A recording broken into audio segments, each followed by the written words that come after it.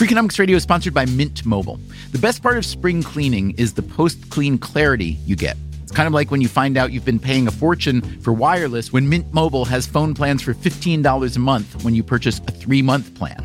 All plans come with high-speed data and unlimited talk and text delivered on the nation's largest 5G network.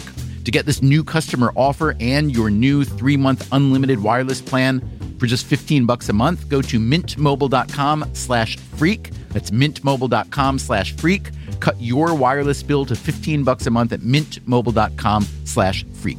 Upfront payment of $45 required, equivalent to $15 a month. New customers on their first 3-month plan only. Speeds are slower, above 40 gigabytes on an unlimited plan. Additional taxes, fees, and restrictions apply. See Mint Mobile for details. Freakonomics Radio is sponsored by Cars.com. Have you heard about the Your Garage feature on Cars.com? Here's how it works. You add your car to your garage to track its market value and cash in when the time is right to sell. Track both your car's historical and projected value. When it's time to sell, easily secure an instant offer from a local dealership or sell it yourself on Cars.com. Start tracking your car's value with your garage on Cars.com.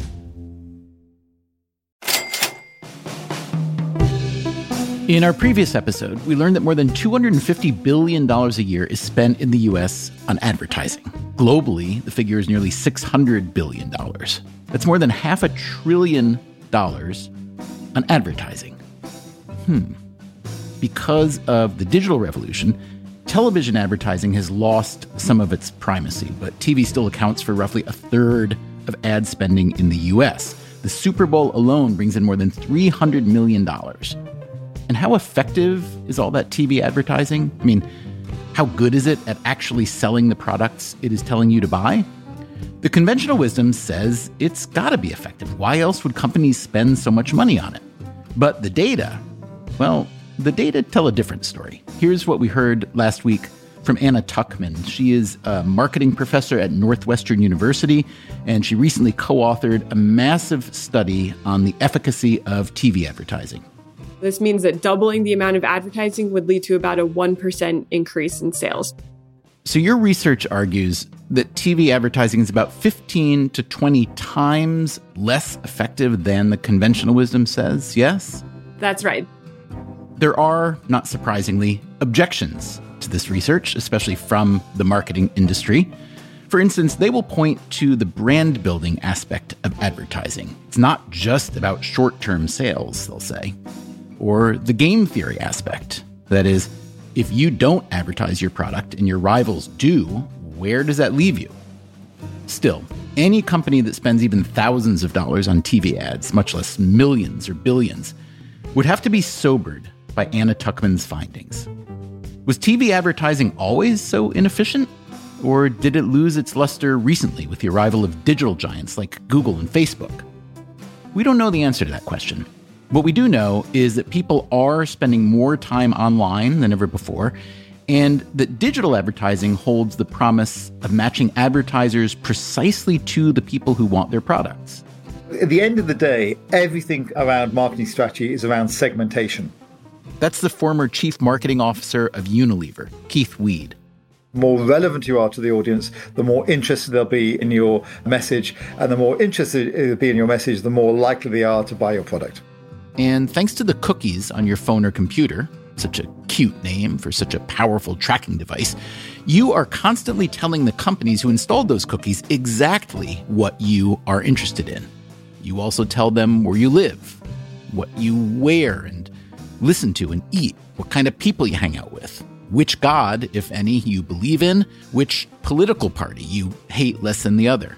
Yes, the thinking behind advertising has changed radically with the arrival of digital and data. The internet has made it almost too easy to sell to us, and sell to us they do. Last year, advertisers spent $123 billion on internet ads in the U.S. It's just less than half the total ad spending across all media. That's how Facebook and Alphabet, the parent company of Google, have become two of the most valuable companies in the world. More than 80% of Google's revenue comes from advertising. More than 98% of Facebook's revenue comes from advertising. With so many advertisers spending so many billions, they must be getting a healthy return on their investment, right? So digital advertising must be effective, right? Today on Freakonomics Radio, a hard look at the hard-to-find evidence around digital advertising. Oh, ads definitely work, but we can't tell you how or why or give you any evidence for it.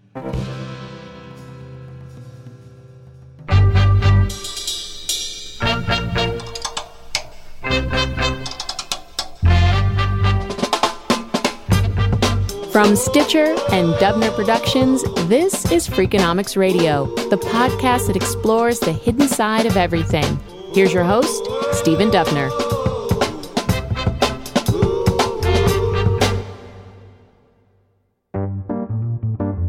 Steve Tadelis is a professor at the Haas School of Business at the University of California, Berkeley.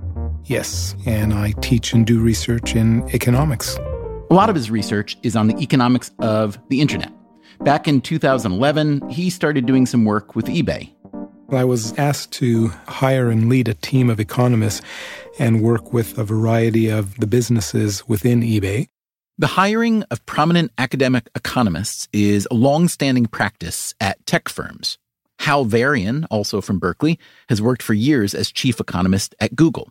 John List from the University of Chicago has done similar work, first at Uber and now at Lyft. So here was Steve Tadelis at eBay. And at one point, one of the directors there realized that as economists, we should know something about econometrics, which is the statistics of measuring economic activity. And they wanted to see if we could vet a consultant that they recently hired, a consulting firm, to do quantitative marketing analytics and help eBay figure out how to spend their scarce marketing dollars. Let me just say that scarce here is a relative term. At the time, eBay was spending about $1 billion a year in a variety of marketing activities. Okay, so it makes sense that eBay would want to know how effectively that money was being spent. More than half of it was going toward internet ads. And this outside consulting firm was going to analyze the efficacy of those ads. And the goal was to speak with this consulting company and see if they're going to use solid and vetted ways of measuring these returns to advertising. To be fair, measuring the efficacy of advertising can be really hard. Last week, my Freakonomics friend and co-author Steve Levitt told us about trying to help a big box retailer measure the efficacy of their TV ads. One issue is that they really only advertise 3 times a year, for Father's Day, Black Friday, and Christmas. And so you, of course, have a correlation between when you're advertising on TV and when you're selling things, but it's not necessarily or even primarily because of the ads. It's because the company knows when the big selling days are and they target the ads around it. So teasing out the causal part, the sales that wouldn't have happened absent the advertising, is just a really hard problem. But within that firm, Levitt found, the executives were convinced it was the ads that caused the sales. Steve Tadelis again. This is the kind of wrong analysis that many people end up falling into when they are not that conscientious about the difference between causation and correlation. Tadelis knew this would be a hard problem for eBay as well, and that's what these outside consultants were supposed to figure out. So I got on a call with them and very quickly was able to confirm that what they're doing was quite wrong. Uh-oh. Just so you know, consulting firms also like to hire academic economists to do this kind of work, so you can maybe see where this is going. Tadelis is listening intently on the call, which was on a landline, which will make sense in a second. And when Tadelis suggested that the consultant's proposed methodology would not be able to untangle correlation and causation, they responded using a whole bunch of jargon, especially the term proprietary transformation functions. Proprietary meaning that's our secret. Transformation functions meaning who knows. Tadelis said he still didn't understand how these consultants were going to measure the thing that needed to be measured, the marginal effect of the ads that eBay was spending millions on. Then the head of the company replied by saying that to do the marginal measurement, they're going to use Lagrange multipliers. Well, I paused for a second because I know what Lagrange multipliers are. I used to teach this stuff, and I couldn't understand what they're trying to do here. And that's when the dime dropped. They're trying to out-jargon me. So I replied by saying, well, we all know that the Lagrange multipliers measure the shadow values of constraints in an optimization problem. So it would really help me if you explain to me what is your objective function and what are your constraints. After a short pause, and this is where I have to take my hat off to the founder of that consulting company, he immediately responded with the only and best answer he could give, which was, Steve, are you driving now? Because I can't hear you, you're breaking up. Tadelis took his concerns back to his bosses at eBay. He proposed a different way to understand the impact of the online ads eBay was buying. He offered to run some randomized experiments. To a researcher, that's the gold standard. And there was not any buy-in. But coincidentally, one of the advertising and marketing teams wanted to renegotiate a deal with Yahoo and Microsoft Network, namely the Bing search engine. That is, eBay wanted to renegotiate the terms under which they bought search ads on Bing. And before doing that, they ceased all payments for brand keyword advertising. That's because eBay was trying to create some leverage heading into their renegotiation.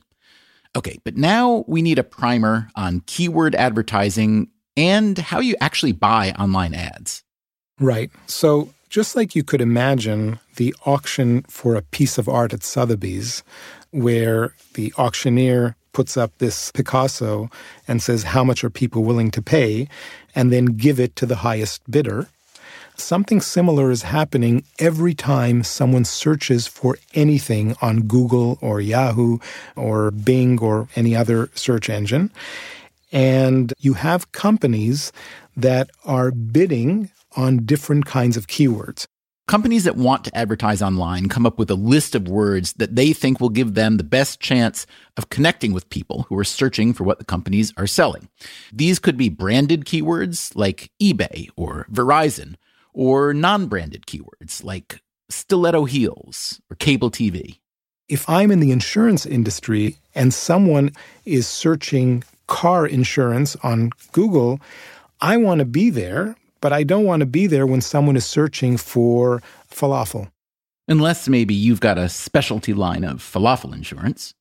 And once someone types car insurance, the second they click enter, all these computers are basically running these auctions instantaneously. This is done with the aid of sophisticated algorithms. So they have all the bids, they allocate it to the winner, and that's how the ad pops up. When Tadelis was working for eBay, the company was in the practice of buying brand keyword ads, which meant that if you did an online search for eBay, the top result before all the organic search results was a paid ad for eBay. The Federal Trade Commission requires such ads to be clearly labeled as ads, although some of the labeling is pretty subtle. Go do a Google search for something like best running shoes, and you'll see what I mean. Anyway, these paid eBay ads that Tadelis is talking about. Now, this is what the consulting company said had the highest bang for the buck, which of course made no sense from a common sense perspective, because if I'm already searching for eBay, I know exactly where I want to go. So the fact that the ad intercepts me and I click on it is just coincidental, and it cannibalizes what would have been a free click on the organic search. So when eBay, in planning to renegotiate their deal with Bing, turned off their brand keyword advertising, that gave us what's called a natural experiment. This is what economists dream about, a change in a variable that affords a real opportunity to separate correlation from causation. We could measure visits and we could measure purchases, and we could see whether there was any drop in clicks and purchases.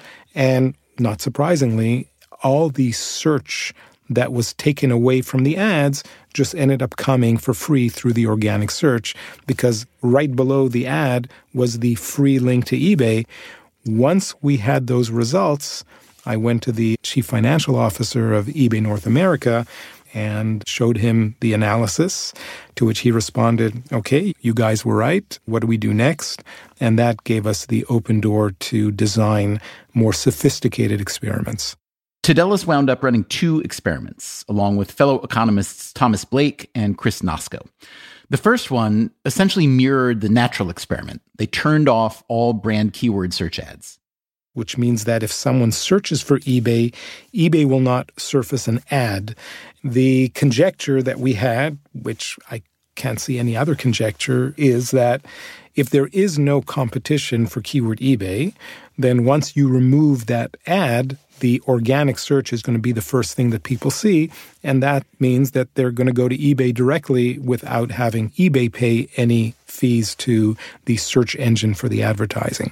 And that is precisely what they found. Surprise, surprise. Other researchers have found even more pronounced results. Imagine that an eBay competitor, like Amazon, enters an ad auction for the keyword eBay and wins that auction. This means that when you search for eBay, the top link you'll get is an Amazon link. In such cases, researchers found, most people just ignore the Amazon link and move on directly to eBay, which means brand keyword advertising, whether it's your brand or someone else's, is a waste of money. Exactly. Imagine you're a restaurant owner and you want to hand out coupons in order to get people to come to your restaurant. And if you want to measure the returns on that coupon, you really need to know how many people would come without the coupon. Because here's the thing, for every person who would have come anyway, you're losing money. The analogy, in my view, of brand keyword advertising is handing out the coupons inside the restaurant. The second experiment Tadelis and his colleagues ran used non-branded keywords, just the names of things that people might be looking to buy online, like guitar or boots or picture frame. Yes, so for non-branded search, we actually had no idea what the results are going to be, because here, if I am searching, for example, a studio microphone, I'm sure that on eBay I might find a variety of used ones. But if I'm not thinking about eBay and I just search for studio microphone, if eBay doesn't pay an ad, they might not even show up on the first page. And by the way, the automated machines at eBay that were doing the online bidding, they had a basic library of close to 100 million different combinations of keywords, because eBay has practically everything you could imagine for sale on the site. So we really had no idea what the returns for the non-branded searches would be. The experiment they designed used a border strategy. That's the same method we heard about in our earlier episode on TV advertising. This takes advantage of what are called DMAs, or designated market areas, what most of us think of as media markets. It turns out that most people living on one side of a market border are socioeconomically and demographically similar to the people living on the other side. When two similar populations are served different ads, which happens all the time, you can isolate the impact of the advertising on their actual purchases. There are 210 DMAs in the US. And we took a third of these DMAs and we turned off all paid search advertising. This was an extremely blunt experiment where we're saying, what would happen if we didn't advertise at all? And to our surprise, the impact on average was pretty much zero. Did you catch that? They turned off all their keyword search ads, then measured actual sales. And the impact on average was pretty much zero. And what was eBay's existing belief about paid search advertising? The company believed that roughly 5% of sales were driven by paid search advertising, meaning that they believed that if you would pull the plug on advertising, sales would drop by 5%. What we found was that sales dropped by about 0.5%. So that's an order of magnitude less, and it was not statistically different from zero. But maybe it's still worth it to gain even that 0.5%. Now we have to know what the advertising costs and measure the return on investment. When you did the return on investment for every dollar that eBay spends, eBay believed that for every dollar they're spending, they're getting roughly $1.50 back, meaning 50 cents of net profits. And what we showed is that on average, they're losing more than 60 cents on every dollar. So how did these results go over? Well, the president of eBay, who later became the CEO, he cut the paid search marketing budget immediately by $100 million a year. So what happened next? You might think, what with capitalism being the hyper-competitive, market-optimizing, perfect information ecosystem it's supposed to be, you might think that other companies, once they learned about this eBay research, would cut their online ad spending, or at least commission their own research to test the theories. So did they? Excellent question. There was a lot of chatter online after our experiments became public, suggesting that folks at eBay don't know what they're doing, and paid search advertising works wonderfully if you know how to do it. But of course, that was backed with no data and no analysis. In other words, the digital ad community did not rush to replicate the results.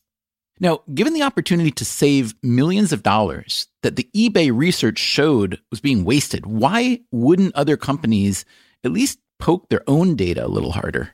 Well, I think there are many reasons. Let's start with the way in which this industry is structured.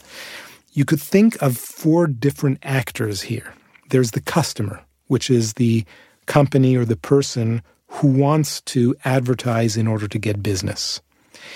And then you have 3 players sitting on the other side of this market. One is the publishers. That would be Google, that would be the New York Times, or any other place where the ad appears in front of people. The other are the people who create ads. And then finally, a smaller part of the industry are these analytics companies that, like that company eBay hired, are trying to help companies spend this money. And if you think of all these 3 players on the other side of the fence, no one there has an incentive to basically open this Pandora's box. Even within the company that's buying the ads, the incentives can be complicated. Steve Levitt again. If you think about it, no chief marketing officer is ever going to say, hey, I don't know, maybe ads don't work. Let's just not do them and see what happens. So don't get me wrong. I'm not implying that advertising doesn't work. I'm implying that we don't have a very good idea about how well it works. Steve Tadelis agrees. The potential for digital advertising would seem especially large, given its ability to micro-target consumers. And targeting really is key, because one of the lessons we learned from the experiments at eBay was that people who never shopped on eBay, they were very much influenced by having eBay ads for non-brand keywords, guitar, chair, studio microphone.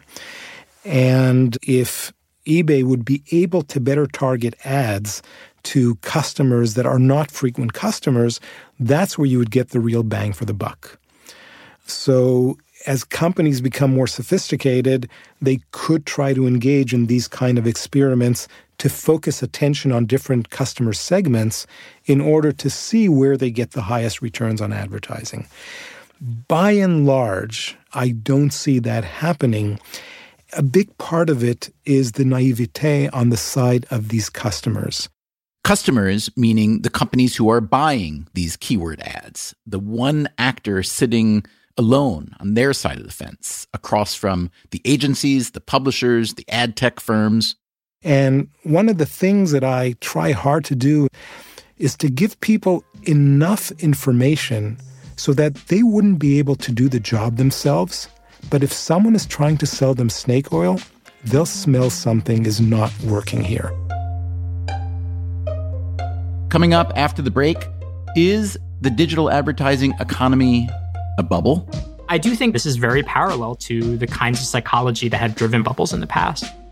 Also, if you like Freakonomics Radio, and you've gotten this far, so presumably you don't hate it, You may also like the two other shows that recently launched within the Freakonomics Radio Network. One is called No Stupid Questions, the other, People I Mostly Admire. I am proud to say that No Stupid Questions, which launched in May, is already coming up on 5 million downloads, and People I Mostly Admire, which launched only at the end of summer, is coming up on its first million. So go listen and subscribe. No Stupid Questions and People I Mostly Admire. You can find them wherever you listen to podcasts.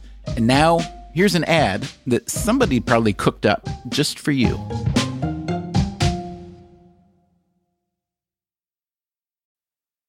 Freakonomics Radio is sponsored by Marriott.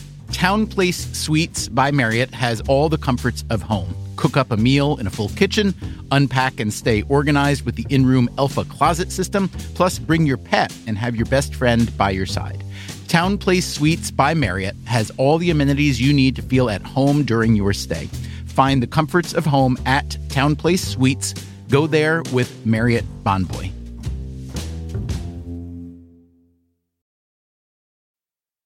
Freakonomics Radio is sponsored by Amica Insurance. Amica Insurance is all about empathy. They know your auto, home, and life insurance are more than just policies. Home insurance is about protecting the life you've built. Auto insurance is there to protect you on the road ahead. That's why Amica takes a consultative approach to help protect what matters most to you. They are a customer-owned insurance company that puts your needs first, and their representatives are available 24/7 for claim-related matters. As Amica says, empathy is our best policy. Freakonomics Radio is sponsored by BetterHelp Online Therapy. We don't always realize just how much our negative thoughts and experiences stick with us. You may find your brain constantly running through a highlight reel of bad moments. That hurtful comment your friend made, that frustrating thing your mom does, or that silly thing you said in a meeting. Maybe it's time to get it all off your chest. Therapy is a safe space to share whatever is weighing you down so you can get some relief and find a solution. BetterHelp offers professional, affordable online therapy on a flexible schedule. Start the process in minutes and switch therapists anytime. Let it out with BetterHelp. Visit betterhelp.com/Freakonomics today to get 10% off your first month. That's BetterHelp, HELP.com/Freakonomics.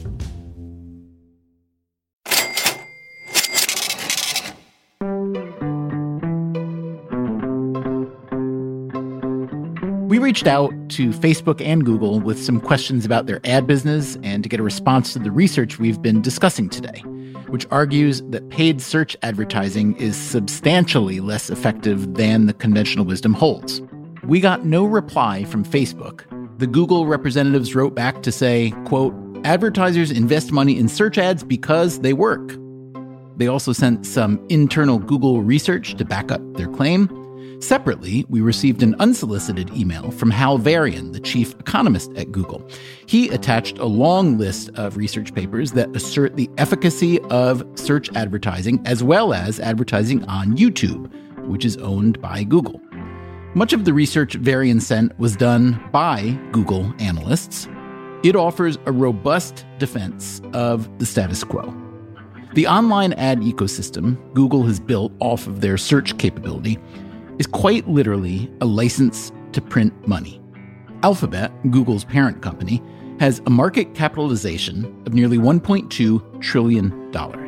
Last year, 83% of their revenue came from advertising. So it would probably behoove all of us to know a little bit more about how this ecosystem functions, whether it's as effective as Google says it is or as ineffective as researchers like Steve Tadelis told us earlier about his research at eBay.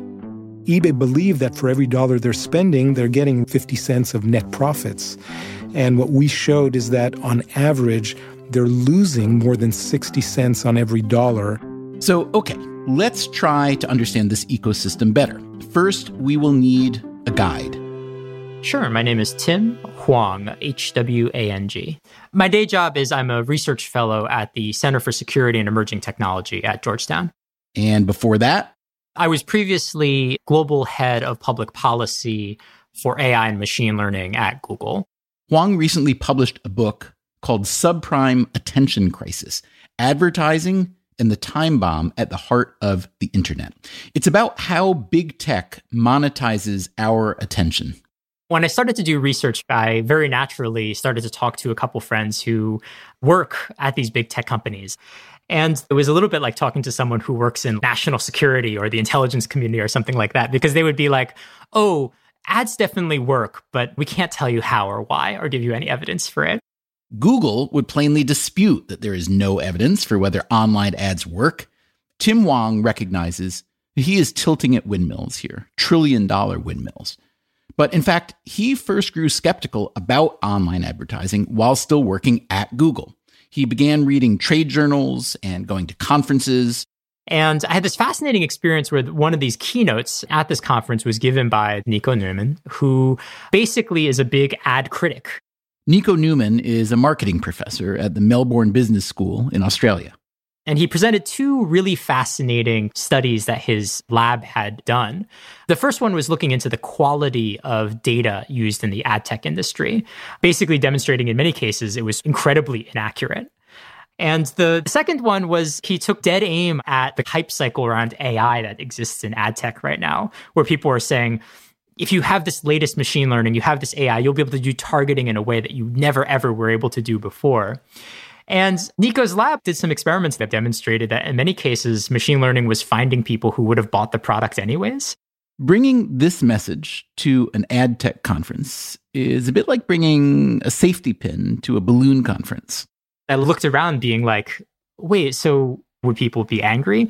And it was just total dead air. No one responded. No one engaged with it. And it got me really interested in thinking about, like, is there a bubble here? A bubble like the dot-com bubble or the subprime bubble or the tulip bubble. Because this is exactly the kinds of behavior that occur in other financial bubbles where the red lights are flashing, but everybody in the industry just refuses to take a look at the real data. Hwang began thinking about how bubbles happen. So the origins of every bubble come in this gap that occurs in a marketplace. On one hand, you have people who believe that an asset, whether it's collateralized debt obligations or advertising inventory, is extremely valuable. And then on the other hand, what you have is declining asset value. So in the subprime mortgage crisis, we believed that mortgages were always going to just pay out regularly forever, right? When it actually turned out that the package of mortgages were actually a terrible asset. They were toxic and about to go belly up. So how can Hwang justify a parallel with digital advertising? I think the first piece is really the big question of, do people ever see ads at all? So Google actually did a fascinating study not too long ago, which concluded that close to 60% of ads on the internet are never, ever even seen. The ad is delivered, but it just ends up in some dumb part of the page, right? It's below the fold or it's along a sideline. But what about the precise targeting that digital ads are supposed to offer? A 2019 study, this one done by 3 academic researchers, addressed this question by measuring the impact of a user's cookies. Those, remember, are the tracking codes that most of us allow to roam our computers and phones in exchange for all the free information we get from companies like Google and Facebook. This study found that when a user's cookies were unavailable, ad revenues only dropped by about 4%. Why would cookies be so ineffective? Tim Hwang argues that people pay a lot less attention to online ads than they used to. People often forget that when banner ads were first launched on the internet, their click-through rate was like 50%, completely mind-bending, right? And it was just continued to fall and fall and fall. And now it's like 0.01 to 0.03%. Some estimates of click-through rates are higher than what Hwang cites here. That said, precise measurement is hard because there are so many bots clicking on ads, a whole other problem with the digital ad universe. But no matter how you measure it, click-through rates have fallen a lot. As the novelty wears off, habituation sets in, and an ad that might have once grabbed your attention becomes invisible, or worse, annoying. People increasingly don't want ads. So ad blocking, for example, is really, really increasing over time. And I think these factors, not being able to see ads, the questions about the effectiveness of ads, and the rise of things like ad blocking, bring into question whether this thing that we think is so valuable is actually worth as much as we think it is. But if there's such a big gap between the perceived and real value of digital advertising, why are Google and Facebook worth so much money? Look at it this way. There are a couple trillion reasons why Tim Hwang might be wrong, but he doesn't think so. His theory is that digital advertising is grotesquely overvalued because it is still so hard to measure. And one reason it's hard to measure is that the marketplace is exceedingly opaque. So there's a fascinating incident that I always think about, which is one of the last times that Mark Zuckerberg was called up to Congress. And one of the questions that he got from one of the senators was, well, how do you guys make money? How do you sustain a business model in which users don't pay for your service? And Mark Zuckerberg was like, Senator, we run ads. And at the time, a lot of the chatter on Twitter was like, haha, look at this super old senator. He doesn't know anything about the internet. But it's true that even if you talk to people in the tech industry and you're like, okay, level with me, Joe Engineer, how do ads work on the internet? It's kind of a rumor. Like, we know this is how the business model works, but no one can really explain how it works in detail. So when I say advertising, a lot of people normally think of like Mad Men, right? But it really looks like what the NASDAQ looks like, which is a largely automated system that moves millions and millions and billions of pieces of ad inventory on a daily basis. As Steve Tudelis explained earlier, most ad inventory is sold by auctions, which are run by algorithms operating at phenomenal speed. This is one contributor to the opacity of the industry. For instance, it can be hard to figure out why certain ads end up on certain pages. If you are a family-friendly brand like Disney, you don't want your ad popping up on a YouTube video showing a terrorist beheading. This has been a source of chronic embarrassment to the ad industry. The prevention of this kind of ad mismatch is known as brand safety. And despite the greatest efforts at trying to eliminate the risk of brand safety from the ad market, people by and large just haven't been able to. Again, the industry itself would disagree. We asked Google how they ensure an ad doesn't show up on a page promoting misinformation or a conspiracy theory. Here's their reply. We have strict policies that govern what kind of content we place ads on, and if we find a page or website that violates our policies, we take immediate action. In 2019, Keith Weed, the former marketing boss at Unilever, helped create a consortium called the Global Alliance for Responsible Media, which pushes for better ad controls to protect brand safety. At the end of the day, everyone wants a well-functioning internet, and everyone wants it to have a positive impact on the world and not to have some of the issues we're wrestling with right now.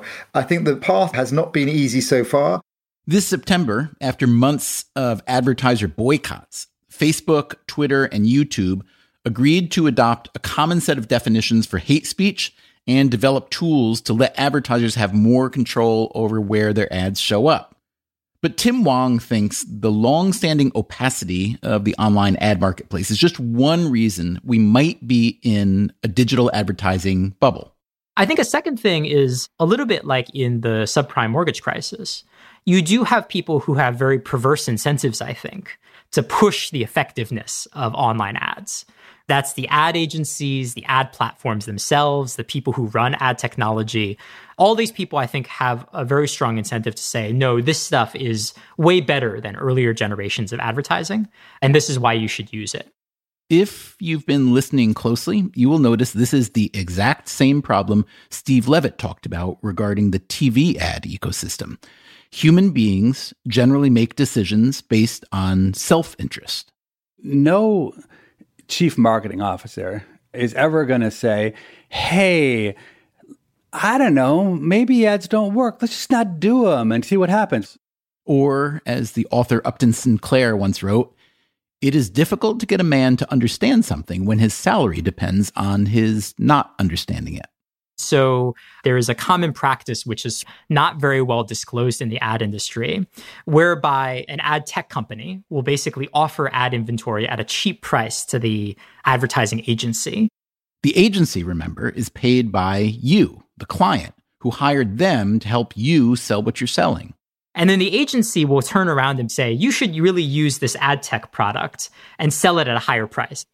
And one of the worries about this is that it changes the incentives, right? Which is typically the ad agency should be working on behalf of the client. But in these cases, they have very perverse incentives to push a distribution of a message that may not otherwise be rational or even useful to them.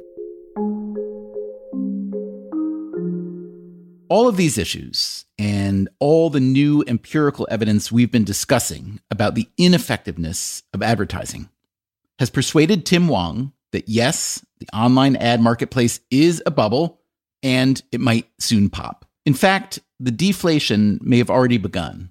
A few years back, Procter & Gamble, which is one of the largest advertisers in the world, decided that they would run a little experiment. They were going to take about $200 million of their digital ad spending and just cut it out of their budget to see what happens. Procter & Gamble said they were doing this because of concerns over brand safety and the proliferation of bots, which can pollute the data on ad impressions. And the end result was fascinating. Basically, they said that there was no noticeable impact on their bottom line. Again, the ad industry will have a lot of explanations for why this might be, or for why there's a lot of value in advertising beyond short-term sales figures. But Procter & Gamble is a big player. Even if they are wrong, even to a small degree, they're the ones whose money drives the advertising ecosystem. What would happen if this turned into a mass movement among advertisers? One shouldn't underestimate the size and reach of the advertising ecosystem. The sports you watch on TV, supported by ads. The journalism you consume, supported by ads, at least much of it. Google Maps and Google Drive and, well, Google, supported by ads. As well as Facebook and Instagram and Twitter, nearly everything else you consume online and don't pay for, including this podcast and just about every other podcast you listen to.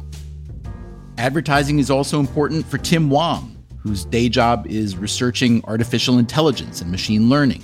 Some of the most cutting-edge research in the world is being funded by ads, right? If you think machine learning and AI is going to have a huge impact in the world, that is, from autonomous travel to medical research and diagnosis. You may want to think about what it means that most of it is subsidized through this ad infrastructure. So there's lots and lots of links through the economy that are not always obvious, but I think are worth thinking through because it points out how widespread a downturn could be. So if there is an advertising bubble, can it be deflated in a slow, controlled way to avoid a massive economic unraveling? Tim Wang thinks so, but change won't come from the industry players. They have too much incentive to keep selling. It's got to be driven by the buyers. One of the groups that has the most to lose are people who theoretically might be wasting a lot of money on advertising. But Wang does not think that buy-side pressure will be enough. Because I think one of the biggest problems in the space is that there's no objective third-party evaluator of some of these claims. Claims, that is, about ad efficacy. And so what I advise is kind of a punk rock NBER. The NBER is the National Bureau of Economic Research. What does Wang's punk rock version look like? It's basically a research group that is willing to be a little bit of a troll to the advertising industry. And so, again, how do we throw off the veil, reduce the opacity in the marketplace? You really need a dedicated group of people who are doing good research on this front. What you want is a handbrake where you can slowly bring down the momentum in the market so that it can deflate without exploding. There are, of course, many people and institutions already doing research on advertising spending, but let's be honest, most of them have someone's thumb on the scale. And conventional wisdom isn't the only thing that someone like Tim Wang is challenging. It's also the billions of advertising dollars that drive trillions of dollars of market value. So it takes some courage to suggest that those billions and trillions may not be kosher. One of my favorite arguments that people are using right now is, companies wouldn't put money into this if it didn't work. So isn't that proof that the ads actually work? That, in fact, is exactly what we heard earlier from the Unilever veteran Keith Weed. The fact that Coke and Dove and Ford have been around for decades, and the fact that companies like Unilever spend billions suggests that maybe advertising does work. Which is kind of this crazy circular mind maze, if you think about it. But I do think that, again, this is very parallel to the kinds of psychology that have driven market bubbles in the past. One reason to suspect that ads do work well is the underlying assumption that firms like Unilever, who buy so much advertising, are, as Econ 101 textbooks tell us, profit maximizers. So why would they waste so much money? Any economist that tells you that firms are profit maximizing has not ever worked with firms. That, again, is Steve Levitt. The realistic picture is that firms are composed of people, and all of the foibles and shortcomings that people exhibit in their everyday life, they bring those to work with them. We asked Steve Tadelis, the Berkeley economist who worked for a time at eBay, what he thought of Levitt's take on the non-profit maximizing behavior of allegedly profit maximizing firms. As an economist, hearing you say that causes my stomach to hurt. But at the same time, I know that you are absolutely correct. Tadelis, by the end of his time at eBay, had come to think that his cynical view of advertising didn't go far enough. He recalls the time eBay asked him to measure the efficacy of affiliate advertising. Think of bloggers who put in links to, say, company websites.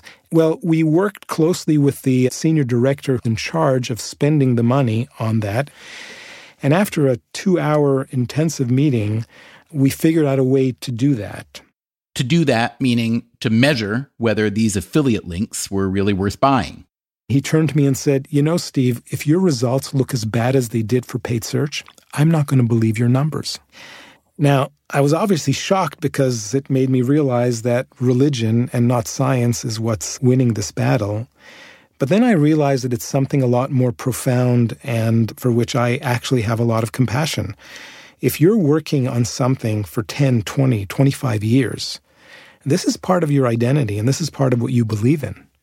And if I'm going to prove that what you thought works so well in ways that you don't quite understand because you're not a statistician or an econometrician and you have to take it at face value, what are you going to believe? Your gut that tells you that what you've been doing for the last 20 years is really influential? Or some egghead academic that's showing you a bunch of equations that you don't understand and is claiming that you're wrong? This digital advertising issue is just part of a bigger conversation about the power of modern technology companies. For their first few decades, they were pretty much given free rein, but now they are facing scrutiny over the breadth and depth of their power both seen and unseen. The US government has brought a major antitrust case against Google. Facebook, YouTube, Twitter, and frankly, thousands of digital platforms and repositories stand accused of promoting misinformation and or mishandling user information. Given all that, society probably deserves a better answer than a lot of companies pay a lot of money for advertising, so it must work. I think the question isn't necessarily, do you want an internet with ads or without ads? That, again, is Tim Hwang. The question is, do you want an internet that's just based on a huge monoculture that's largely funded through ads, where the most powerful companies use ads and where VCs don't choose to invest if you don't use ads, right? And I humbly suggest, no. The kind of internet that I want to see is an internet that has a bigger diversity of business models and where ads don't suck all the air out of alternative business models. I just think that's a much more robust market. I think it's a more stable market over time. And I think it's one that leads to much better outcomes socially. And so I think that's my vote, which is an internet that accepts many different ways of making money. We should also say that just as there are different ways of making money, there are many, many, many different forms and styles and purposes of advertising. Over these past 2 episodes, we have talked about 2 of the biggest ad marketplaces, TV and digital. But there are, of course, many other advertising channels, and within all these channels are countless variations. Local ads versus regional or national ads, calls to action versus brand building, ads about price versus ads about quality, ads for new products or services versus established ones, ads meant to inspire or entertain versus ads that just deliver information. Personally, those are the ads I respond to most, learning some information I didn't know about some product or service that sounds useful or fun for me or my family. I can think of at least 8 or 10 things I bought after first learning about them by voicing the advertisements that go on this podcast. Our business partners have told us that one reason the podcast industry has grown so much lately is because advertising is particularly effective on podcasts, given the intimacy of the medium. I have no idea if this is really true, but I want to believe it is. Why wouldn't I? It's my livelihood. So you could say this puts me on both sides of the fence, true believer and skeptic at the same time. One might say this is a sign of intellectual laziness, a move right out of Upton Sinclair, but I'm going to go with F. Scott Fitzgerald instead. Here's how he once put it. The test of a first-rate intelligence is the ability to hold two opposed ideas in mind at the same time and still retain the ability to function. Assuming I retain that ability for at least a bit longer, we will be back next week with another episode of Freakonomics Radio. Until then, take care of yourself, and if you can, someone else too.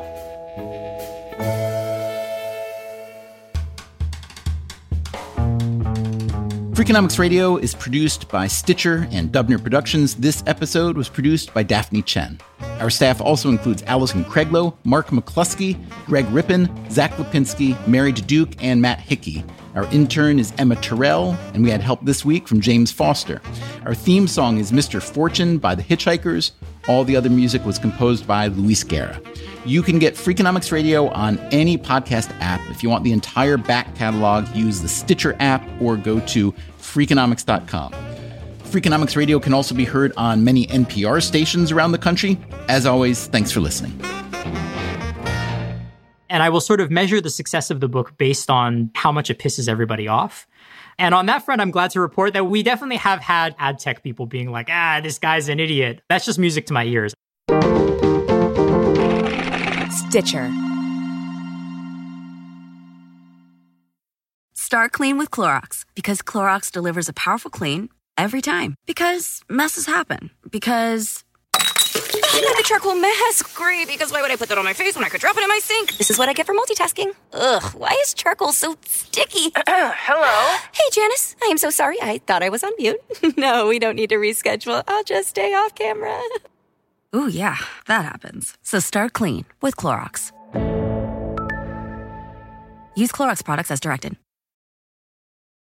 Life is a highway, and on it there will be many chicken sandwiches. But there's only one McCrispy. So go ahead and hit the turn signal if you know about this juicy gem of a detour.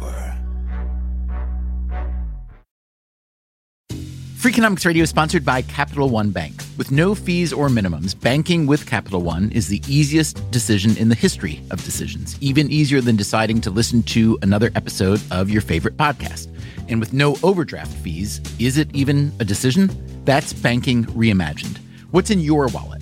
Terms apply. See CapitalOne.com/bank.